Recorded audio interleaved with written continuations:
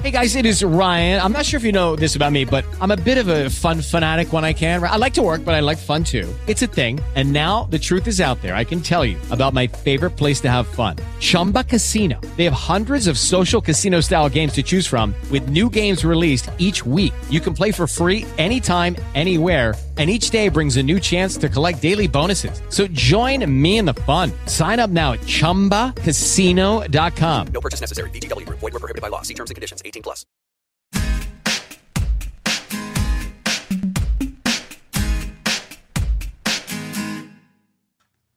You're listening to the Red Wave Report, the official free podcast for the Barkboard.com, your one-stop shop for all your Fresno State recruiting news. The thoughts and opinions are that of the show hosts and in no way reflect the thoughts and opinions of the university. Welcome back, everyone, to another edition of the Red Wave Report. I'm Lucio, Ourique, and being joined by the publisher, Mr. Jackson Moore. Jackson, how are you doing today? I'm doing good, Lucio. We're unbiased reporters, but you can't help but feel a little better after seeing how excited the Fresno State Red Wave was on Saturday, how excited the players were that, you see through recruiting process and interview all year long, and you can't help but feel a little bit better after a exciting win than a heartbreaking loss. Yeah, we're supposed to be unbiased, but that was enjoyable. I enjoyed every minute of that watching that game. But it was a great experience. We showed up there. Jackson showed up the night before because he was over at Calabasas checking out a recruit over there. But we ended up meeting up over at a tailgate that was put on by some of our Barkboard followers. And Jackson, what a spread! That was some great food there, wasn't it? I mean, very good. What more can you ask for? I mean, there was food, there was great company. And we just wish there was a whole lot more Barkboard followers there. It would have been great to see a lot more faces there, but we got to make sure that next time there's a tailgate going on, we try and get some more of these fans out there, don't we? Oh, yeah. Big thanks to Casey and Dirk and their family. They put on a great tailgate, lots of tasty food and good talks about the dogs. Had a few other people join in. That was cool, but yeah, and especially to do it on the road, that makes it a little tougher. Had a few local Southern Cal Bulldog fans that made it, so that was a little bit easier for them. But we'll be back at it at Bulldog Stadium in 2 weeks, where Steve and Jill, our good friends, will be. They're planning on putting on our tailgate again through the rest of the season, and we'll try to get the word out on that. It's usually in the purple lot, and try and get a lot of Bulldog fans out there, get some free food, talk Bulldogs. Doesn't get any better than that. Oh, yeah, and those things are always fun. I mean, there's always great food and people to just sit around and talk things through. And, of course, Jackson and I will be there, so it's your opportunity to come out and kind of grill us and pepper us with some questions. We always get asked questions, and so if you feel like you want to come out and just join us and kind of get a feel and pick our brains, you're more than welcome to come out to the next tailgate. We'll make sure we'll post that somewhere on the boards so that you guys will be able to find it. But make sure you head out there next time. We'd like to see you out there if you can. But that being said, Jackson, the overall atmosphere of the Rose Bowl, it wasn't quite a sea of red, but the Bulldog faithful sure made their presence felt, didn't they? Yeah, I mean, right from the start, the Bulldogs got off to a good start, and the Red Wave was loud, and you could tell those UCLA fans weren't too happy about what was going on. And then suddenly, Bruins fought back. It was a close game, and things were even for a few minutes, and then it was all Bulldogs from there. And I mean, the best part, in my mind, I was down on the field for the second half. You were there for the first half. But what I got to see was the fourth quarter when they had some guy on the UCLA microphone trying to get this big UCLA chant going across the stadium when most of the fans had already left. And first the Red Wave starts booing so you can't hear them, and then they start their own Fresno State chant. And if you haven't seen that, I got it posted on my Twitter at Jackson Moore 24/7. And that's gotten a lot of hits based on not only the feelings for Fresno State fans to watch it, but how humorous it is. You can hear the struggles of the UCLA group in the background as Red Wave takes over there. Now it was funny to watch because you could tell that the UCLA fan base was just pretty much a little bit of annoyed by the whole game in general. But once the Fresno State fans started getting going, it kind of magnified the whole situation, especially when the Fresno State fans were out cheering the UCLA fans. At that point, I believe that the Bruin fans just pretty much gave up. They didn't want to even deal with it anymore. But Jackson, what a game. The Bulldogs came out and just rolled to a 13-0 lead right off the bat because of one missed extra point. But it was like perfectly scripted there for the Bulldogs. They came out in the opening drive and scored, and pretty much from the beginning almost took the sails out of the UCLA Bruins. What's your thoughts on that? Yeah, I mean, you worried because last week or the week prior to that, offense was not clicking. It took them 4 quarters pretty much to get going, and they picked up right where they left off, which was awesome to see. Drove right down the field and scored. Second drive, go up 13-0 early. They even had a chance to take an even bigger lead, and unfortunately they had to settle for a field goal. And that's when things got a little scary there for a while because Fresno State had looked like the better team for so much of the first half, but UCLA managed to get one score. They come out in the third quarter and recover a fumbled punt, score again, and all of a sudden it's a 2-point game. And that's tough to swallow when you've been the better team for the majority of the 32 minutes or whatever it was to get there, and you're only up by 2. But the Bulldogs pulled together. They were able to fight back from adversity, which they weren't able to overcome the week prior, so that was good to see them fight through that. And they did it quickly. Defense got some turnovers. Jeff Allison with 2 picks. Offense took advantage.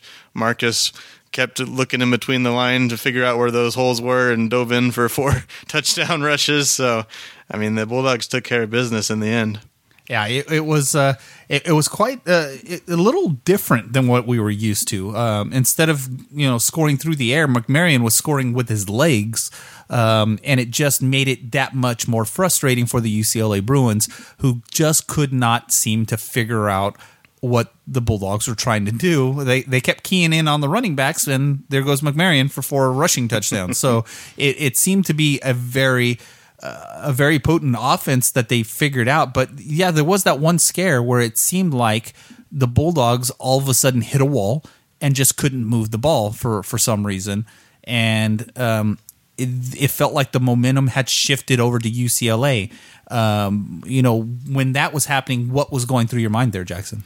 Yeah, that was rough because even though Fresno State had kind of lost the momentum at the end of the first half, I didn't quite feel like UCLA necessarily had it. They were still down by 9.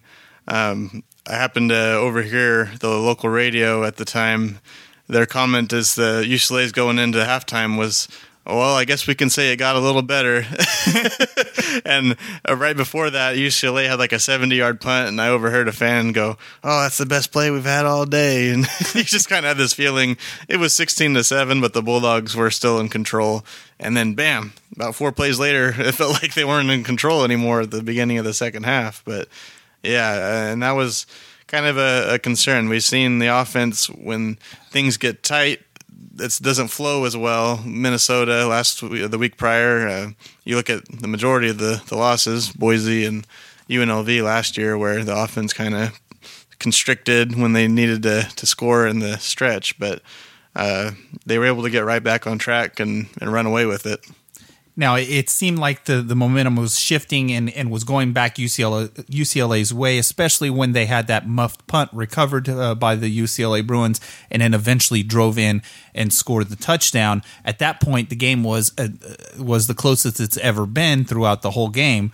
That must have really started to kind of light a fire under the Bulldogs, because after that, it seemed like things started to change again once the Bulldogs were able to come up with some turnovers again. But it seemed like most of the points that UCLA was scoring was off of turnovers that the Bulldogs gave. So this potentially could have been a shutout had the Bulldogs not turned over the ball, right, Jackson? Yeah, I mean, there was about 2 plays were the difference, the fumbled punt, and then UCLA just broke off a long 45-yard touchdown pass where Fresno State just miscommunication, whatever it was, the Bruin receiver with Theo Howard was wide open downfield. I mean, really, those 2 plays were the difference between 14 and 0 points. And for the majority of the game, UCLA seemed to struggle offensively. Freshman quarterback Dorian Thompson-Robinson had a lot of errant passes, just not quite on target on the run, and that's kind of a staple in the Chip Kelly offense. You got to spread things out and pass horizontally, and they just were not getting things going until kind of that second quarter. They found a little bit of a stride, but again, the points came from those big momentum-changing plays for sure. Now, on paper, UCLA Bruins should have been the better team, right? I mean, that's the way it looks, but it seemed like they probably, if anything, got out-coached in this game. The players that we were kind of concerned about, one of them was local, Kashmir Allen, pretty much held in check throughout the whole game. And the other one was Bolo. And they didn't really do much in this game, did they, Jackson?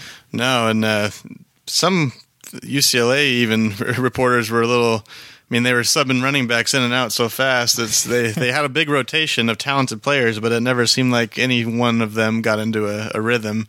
I had a tweet that got a little bit of attention about the mismatch of this game. UCLA, a lot of people say recruiting stars don't matter, but when the difference is 20, I lined up the 22 starters in this game, and UCLA had advantages at 20 out of the 22 positions. I mean, it's hard to deny that UCLA had the better individuals. The argument was made about experience because Fresno State does have a more upperclassmen group in Chip Kelly's year one, but the average years of development between the two teams was a difference of 3.7 years, so like 3.1 years. So when you average things out, it wasn't all that much different. Quarterback's a big difference between a fifth-year senior and a true freshman, but otherwise, UCLA had all the pieces to get a win. They're really figuring things out under Chip Kelly, first year, third game, so they have plenty of excuses why they shouldn't have won, but if you're playing a pickup game, more UCLA players are getting picked than Fresno State between those two rosters.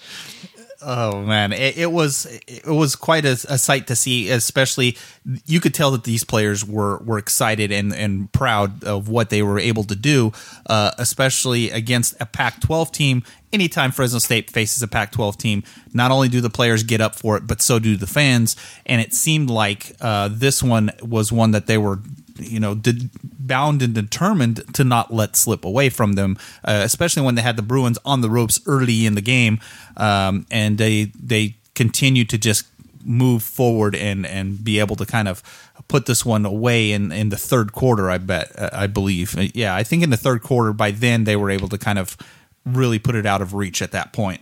But let's talk about McMarion. They kind of switched gears with McMarion on this one, and he was doing a lot of read options, which led to his 4 touchdown scores. Is that something that we can expect a lot more of moving on into the season? It could be. He seems to kind of be selective about when he keeps it and when they even run the play.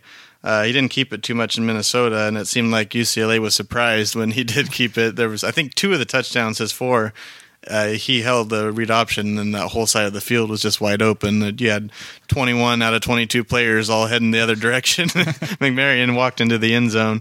And then I think the other 2 rushing touchdowns, if I recall correctly, I think he had 2 and 2.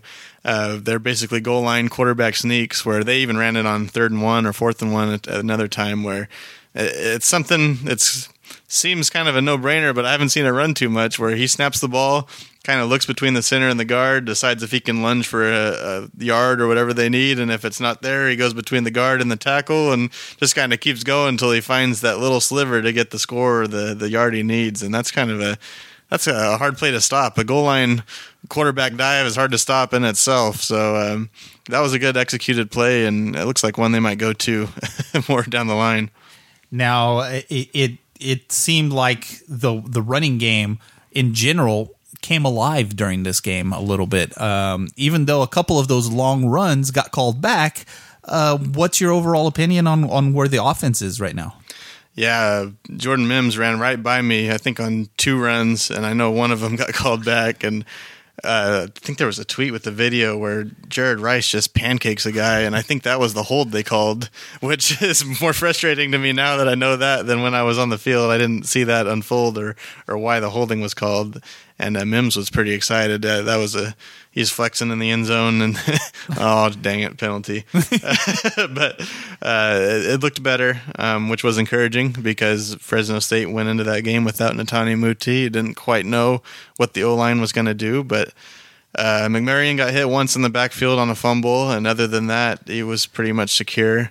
Running game looked better, and had it not been for a couple penalties, it would have been even better. And Mims in particular has looked very good. Hokett had a little more trouble breaking free from those first couple yards, and we didn't see as much as DeJounte O'Neal until the end of the game, but it looks a little bit better. It's good, but not great.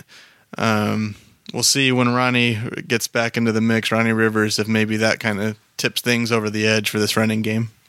Now, one thing that I've been noticing that's kind of been frustrating for me is the long ball play of the wide receivers is still not there. And it doesn't seem like the Bulldogs are very interested in taking those shots downfield. They've done it very little in these last 3 games. What do you think's going on there? Are they kind of saving that and kind of waiting for the right moment to kind of take their shots downfield? Yeah, I think so. The passing game was a little less horizontal, screen-based than we saw in Minnesota, which was nice, but weren't a whole ton of deep shots. And they didn't do it a whole lot last year, but when they do, it was so effective because they were a little more selective, wait for the right situation, right lineup with the defense, right coverage, and it seemed like I know Pro Football Focus put out a stat that Marcus McMarion was one of the most accurate deep ball throwers in the nation last year, and it's because they didn't throw quite a whole lot of them because they knew they were going to get the ones that they did. Keyshawn got a couple of catches downfield. Jameer caught one in midair with the defender draped over him. I remember that, so I've got a picture of that one. But yeah, I think this was a game more so where they scored on long drives, and then they got to a point where it was more about running some clock, sustaining drives, and building a lead rather than looking for the explosive play, I guess. Yeah, so it's something that I know it's. I'm not the only one who's been a little frustrated about it. I expected a little bit more of a horizontal kind of an offense. Not horizontal, vertical. Horizontal, you're not going anywhere. But a little bit more vertical, throwing it downfield, taking their shots at it.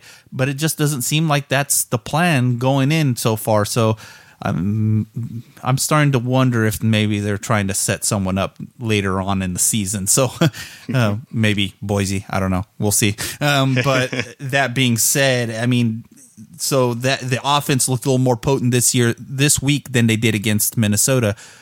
How about that defense? That defense really came alive again and came up big in a few plays. And what's your overall thoughts on that one? Yeah, the big thing for me was turnovers because that was something. They had a ton of them against Idaho, but Minnesota, they weren't able to generate those plays until Tank Kelly forced a fumble, and that's when the Bulldogs really got going. This is a defense that at times can kind of sit back maybe a little bit conservatively and just try not to give up the big play, which is good. You don't want to give up the big plays, but if teams are sustaining drives and running the clock off, kind of like Minnesota did, it can get to a point where if the offense isn't scoring, you're going to get into trouble eventually, which we saw this game. It was kind of that 16-14 situation where you didn't know what was going to happen, and then boom, Jeff Allison gets the 2 picks. Those big game-changing plays where Fresno State gets the momentum and the offense seems to convert more often than not when the defense gets those turnovers. So that was big to see. And then there's the defense as a whole. They gave up the one big touchdown pass, but other than that, they were pretty sound. The defensive line continues to do a really good job in the running game. They only gave up 3.8 yards per carry. So not a whole ton of pass rush again, but they've done a good enough job to where the returning starters seem to be really comfortable with that front defensive line. Now the interceptions are starting to pick up again, there was one play that was a free for all, 2 players catching the ball at the same time, and they, there was a post game interview where they were talking about it where they were talking to each other, trying to figure out who was going to take the ball. And what did you think about that one, Jackson? Yeah, that was odd. I can't remember seeing that. And another weird thing, I believe both of the interceptions were deflected balls where Jeff Allison was in the right place at the right time, and Mike Bell happened to be in that same place on one of those plays. And I remember at Wyoming last year, there's a really good picture by USA Today where someone, I can't remember who it was, they just popped the receiver and Allison's got his hands cupped and the ball's waiting to fall right into him. So he seems to be in the right place at the right time. And I mean, the whole defense as a whole seems to work well together, but Allison especially seems to always be there for the tackle or the interception, whatever it is. I mean, it's a special player for the Bulldogs. Yeah, but both of those defensive players had both of their two hands on the ball, 4 hands on that one football, about a foot up in the air at least. That was bizarre, and they had to kind of verbalize who was going to come down with it. And it seemed like that play kind of took forever because it seemed like they were together. It felt like they had 5 minutes talking to each other, trying to figure out who was going to take that ball and move with it, and then all of a sudden, Allison comes out with it and starts going down the field. It was funny to watch those two kind of go at it, instantaneously. They were able to kind of figure that one out. Although we did, in our post-game interview, we did find out that who was the other player, Mike Bell? Yeah. He said that was the last time that was going to happen. The next one is his. So we'll have to kind of see what happens there if that opportunity comes up again. But, this game was able to bring in a lot of recruits to this game. Not only were they there for UCLA, but some of them were actually there to see the Bulldogs play and kind of get a feel for that. And Jackson, I know you were able to kind of get some of those recruit reactions. What are some of those that you were able to come across? Yeah, you mentioned kind of a different situation. I know the home team can host recruits and let them down on the sideline and stuff, but you don't necessarily see a lot of visiting recruits at games. And that was the case in this one. Jaden Casey, the quarterback from Calabasas, who I saw on Friday before the game, was there sitting with the red wave. He was taking that in. His teammate, Johnny Wilson, a 5-star recruit, was also there.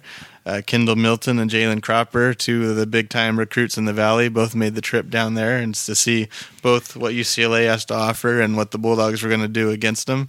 Fresno State has they only have 6 commits right now, but 4 of them, I think, are from Southern California, so I know I've got some details on the premium board who was able to make it out and what their impressions were of that. All of them. They were excited. The commits and the local guys were excited to see what the Red Wave did and kind of put that chip on their shoulder that Fresno State brings to those kinds of games. And local guys were proud to see, or the local as in LA guys were proud to see their future school come to town and knock off the school that didn't recruit them, perhaps. So. And then a couple of recruits, so probably my favorite quotes were the ones that weren't surprised. They were expected Fresno State to win, and they did it. One recruit told me you can't teach hard-nosed football, so meaning Fresno State was going to come in and smack him in the mouth in his mind, and that's kind of what happened. So some different perspectives, but all really good for Fresno State to show off in front of those types of recruits and possibly make an impact down the road. Now, you got a chance to go the night before. You went to Calabasas High to go watch the game there. One of those recruits that you were looking at, that's the quarterback from Calabasas. And you were able to kind of catch up with him over that game at the high school game. What's your sense? What's your feel? What did he have to say about what the whole situation was going? Yeah, I got to see him. He's a junior in high school, but he's already committed to Fresno State. So he's got another year of high school to go, of course, before he becomes a Bulldog, but got to see where he's at. Impressive player. Backs up the recruiting rankings on him. He's got 3 stars and several Power 5 offers. May have grown into a 4-star guy before his senior year had he not committed, and part of that is he's surrounded by studs on that team. They've got, as I mentioned, 5-star receiver Johnny Wilson, he's seriously considering Fresno State, partially due to his quarterback wanting to go there. Micah Pittman, who is Michael Pittman, Fresno State running back's son, is headed to Oregon. They've got another 5-star receiver, 4 or 5, that's transferred in from the Southeast. So, I mean, he's got a lot of weapons to work with. And the interesting thing was they run basically a pro-style offense, and Casey's not going to put up huge numbers, but he, when they need to, you can see the talent difference. And I've got a lot more on that. Photos, highlights, interviews. That's going to go up on the premium board at barkboard.com. But I will say Casey is about as excited as I've ever seen a Fresno State commit to be a Bulldog.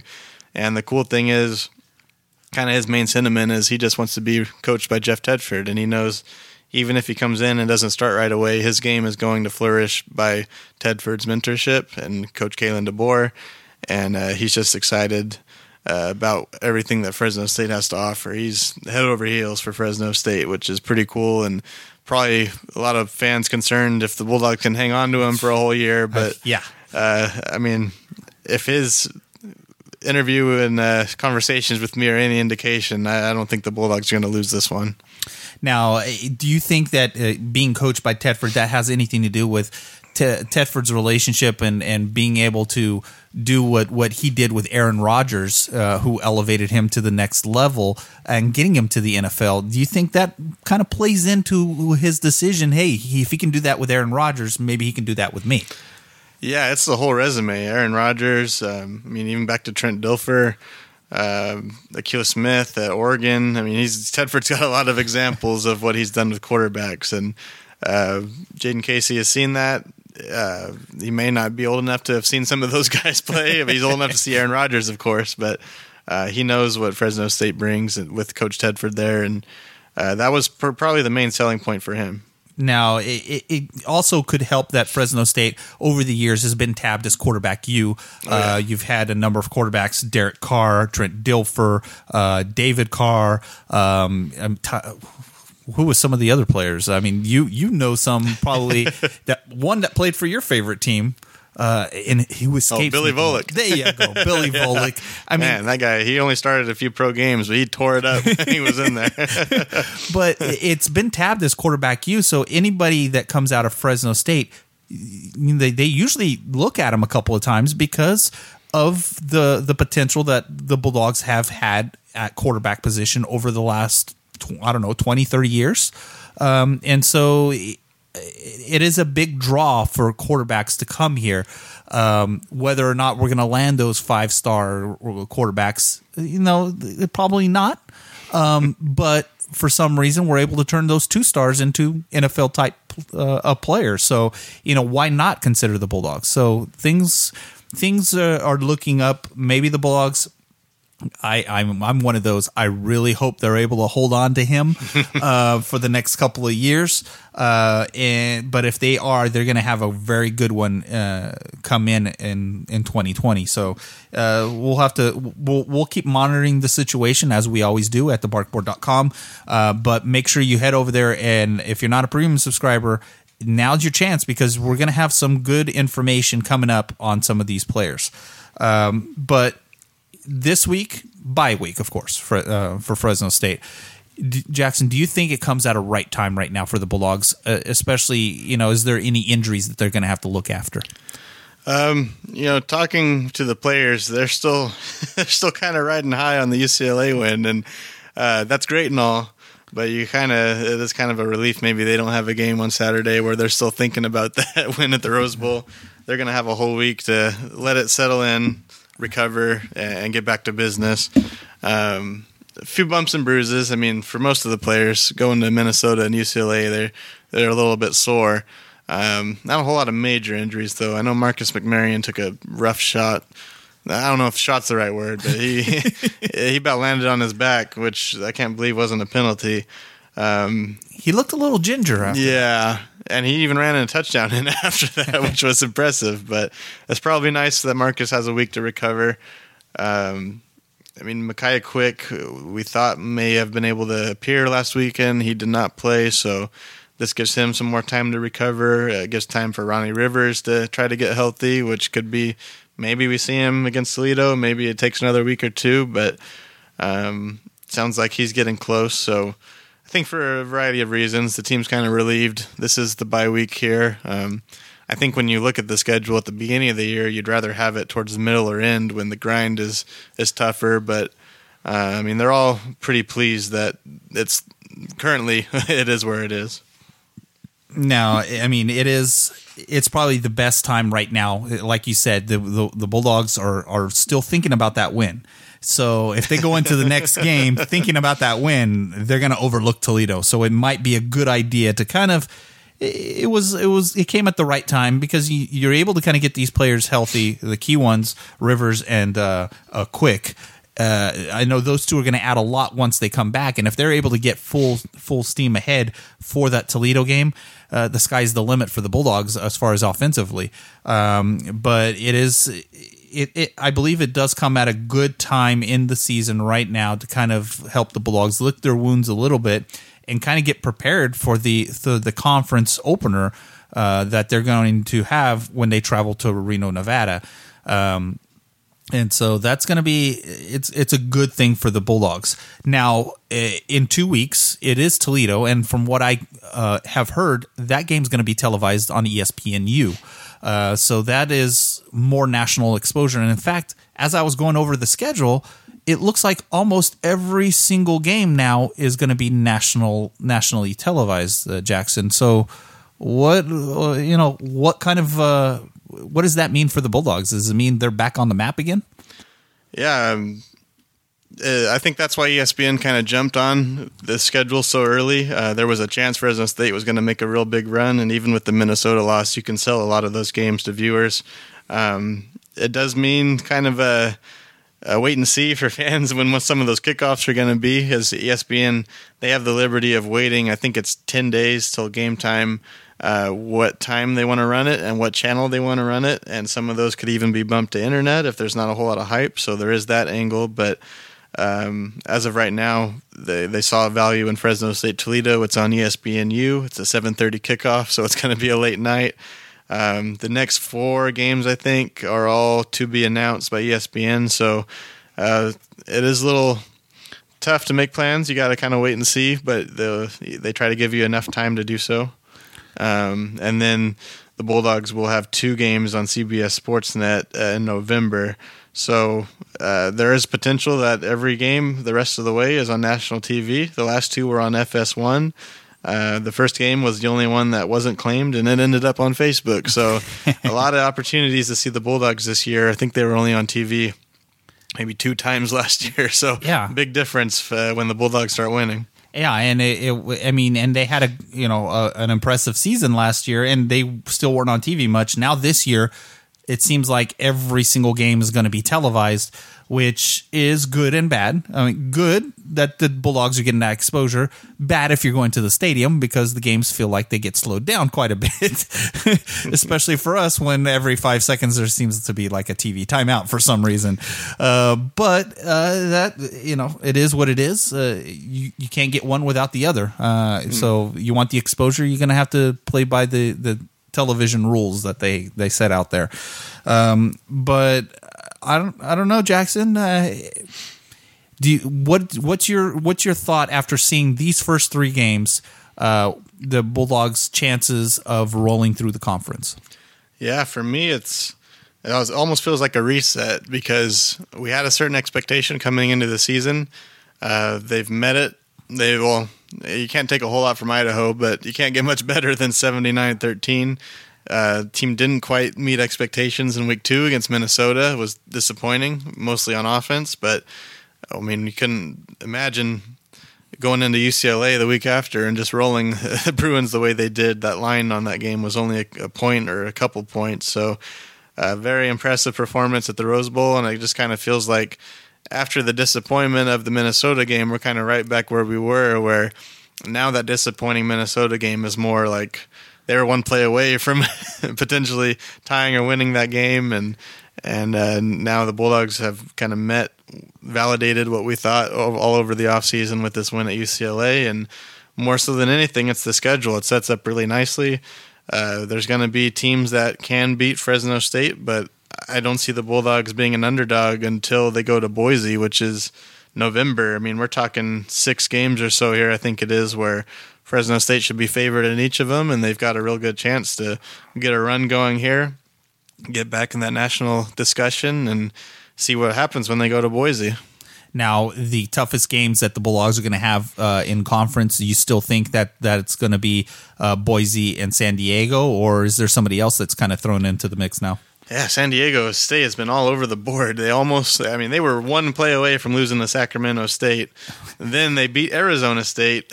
It's been a bizarre series, and all of a sudden, I mean, if they can beat Arizona State, which is not the greatest of upsets, but it's still, I mean, it shows the Aztecs are viable and they're going to challenge for the conference. Fortunately, Fresno State gets that one at home. So I still like the Bulldogs' odds in that one, but we'll see what that Aztec team looks like in November, because they'll probably swing back and forth a couple more times before then at this rate. But for me, biggest surprise, of course, is Hawaii. Even though they lost last week at Army, you got to credit Hawaii for going across the country, playing at 6 a.m. local time kickoff, and they only had the ball for 20 minutes. They still put up 21 points, and they were one play away, just like Fresno State was from tying, like Fresno State was in Minnesota. Hawaii had the ball in Army territory, one chance to score, couldn't convert. So I'm still really impressed by Hawaii. I think the Bulldogs are fortunate, though. Their strength is kind of Hawaii's strength, where the Rainbow Warriors are passing the ball like they used to in the old days. The Bulldogs have a great group of defensive backs and linebackers even that are going to be able to defend that. So I would be more worried if this was a defense of Fresno State old that would give up a lot of points, and especially the big plays. And so I think the Bulldogs still match up there well. Toledo is not to be slept on. I don't think they're as good as the Bulldogs, but they can challenge. They can score in spurts. Nevada has a pretty potent offense, but I don't see that being a tough one. Wyoming's defense last year proved to be tough, so there's going to be some interesting games and storylines and a lot of opportunities for Fresno State to stub their toe, but in the greater scheme of things, they should come away with wins consecutively for the next few weeks. Now, Fresno State, up against Hawaii notoriously always seem to struggle when it's here in Bulldog Stadium for some reason. I have no idea why, and vice versa when they go to Hawaii. But it's kind of an interesting kind of a matchup, especially with the Hawaii Warriors back into their old ways of scoring and scoring often. Yeah. It's gonna be probably the biggest test for the Bulldogs defensively. I think might be Hawaii, even though there's still Boise State and still San Diego State. It doesn't seem like their offense is as potent as Hawaii is at the moment. Although that things could change from now until then. Amazing stat on Hawaii. I mean, they've had some explosive offenses and record-breaking quarterbacks. Colt Brennan and Timmy Chang are still in the top of the all-time career passers from working under June Jones. And their first-year starting quarterback, he's a sophomore now, but this is his first year playing, Cole McDonald, has outplayed any of those quarterbacks through 4 games. He's got more yards and more touchdowns, and he hasn't thrown a single pick than any of those other quarterbacks had in 4 games. So, I mean, you got to watch out for Hawaii. And there's a few Mountain West defenses that he'll probably rack up some more stats before he makes his way to Bulldog Stadium. So, I mean, it's exciting to watch for every week except when they play Fresno State. Well, maybe his confidence will be a little too high by the time he comes to Bulldog Stadium, and the Bulldogs will just have to bring him down to earth a little bit. But we'll have to see what happens there. But San Diego State, like you said, that one's pretty much an aberration at the moment. We don't know which team you're going to face, and then of course you've got the likes of San Jose State right now, who already lost to UC Davis and who are also going to be coming to Bulldog Stadium. But they always seem to be a thorn in Fresno State's side for some reason. Can someone come out and kind of catch the Bulldogs off guard? I think each of the teams, not every team, but some of the teams Fresno State faces, they have threats, and Fresno State's going to acknowledge that and respect it. They seem to game plan really well from week to week. I think really the recipe to beat Fresno State has been shown by Minnesota and UNLV and Boise. They're all kind of similar game plans. You have to be very ball secure. You've got to control clock. You've got to have long drives and play sound defense. And I don't know if I see one of those teams. Wyoming has some of those elements, but their offense is just not very potent. Hawaii that's not the recipe. They're going to be a more flashy style, and we'll see. Bulldogs haven't seen too many teams like that. Really, the two games I see where Fresno State is just going to roll over in my mind are at New Mexico and versus San Jose State. The big challenges are Boise State, Hawaii, and San Diego State, and then you've got a group of teams in between that the Bulldogs should win. Nevada, Wyoming, Toledo, UNLV.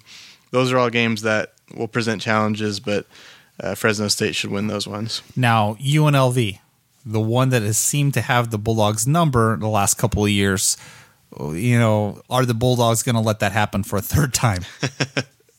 I don't think so. Still waiting to see a little more from UNLV. They were outmatched at USC, and then they've had two real easy games, so waiting to see them, what they look like against more light competition. They're not a team that throws the ball very well. They're more of a running attack. I don't think they're going to be able to replicate the kind of dual threat that they had last year. Not the quarterback that can run and pass, but they were just so balanced, and they were getting just nickeling and diming their way down the field. They were without starting quarterback Armani Rogers in that game, who is going to play, and I think that matches up a little bit better for Fresno State. So I like that matchup a lot better this year than it was last year. I certainly hope so, because I'm going to be making that trip, so I don't want to come home depressed on that one. But that being said, I think, Jackson, we're going to go ahead and start kind of wrapping things up. It's a shorter podcast than we did last week, but we're not going to be breaking down Toledo very much today, so we're gonna save that for next week as the Bulldogs get ready to take on Toledo. What is it? The Toledo Rockets? Mm-hmm. It just seems weird. The Toledo Rockets. Okay, but Jackson, do you have anything else that you want to talk about coming through the pipelines here? Yeah, just a lot of stories, content, interview coming through. Whether it's the free side, working on a few features, and on the premium side, we'll have some insider information, talking to recruits. This is a good time in the bye week we don't have to focus as much on game week. We can catch up with some of those recruits and see where they're at, talk to some new ones that Fresno State has been on for a while. As far as the free side goes, we talked to the players, several of them today, about their experience against UCLA and kind of get those reactions, as well as feature I'm working on about the redshirt freshman. It's kind of one angle that I don't think has been covered a whole lot from last year's turnaround season. You had a bunch of players that committed to Fresno State blindly, not knowing what was going to happen after that 1-11 year. Players that were kind of questioned by family, friends, acquaintances. Why would they pick the school that just went 1-11? And they're already proving people wrong. They're feeling a lot better about their decision. So going to have a feature on that. And just a lot of insider interviews from the team. If you want to hear from the players themselves, and a lot of the players we interview are the ones you won't see interviewed anywhere else, the up-and-comers, the players that maybe get overlooked a little bit. We'll have full in-depth interviews with them that you can see on the premium board as well. Yeah, so that's going to be, we're gonna try to do what we can during this off week and finding some more stuff to kind of get up on the boards here. But always check back because there's always something new that we're working on. But if you'd like to reach us, you can do so. You can find Jackson on Twitter at JacksonMoore247. You can also find him at the boards. Just look for Jackson Moore, and you can always send us a private message there. You can find me on Twitter at RedWaveReport. You can also find me on the boards as well.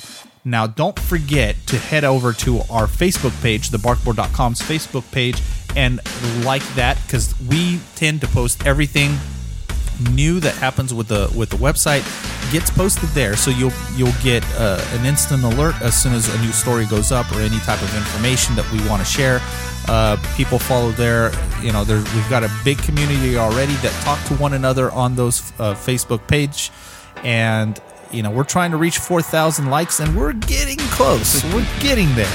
But if you haven't done so already, head over to the Facebook page and give us a like, and find out what we've got going on there. With that being said, I want to thank everyone for tuning in, and join us again next week as we continue the ongoing coverage of Fresno State athletics.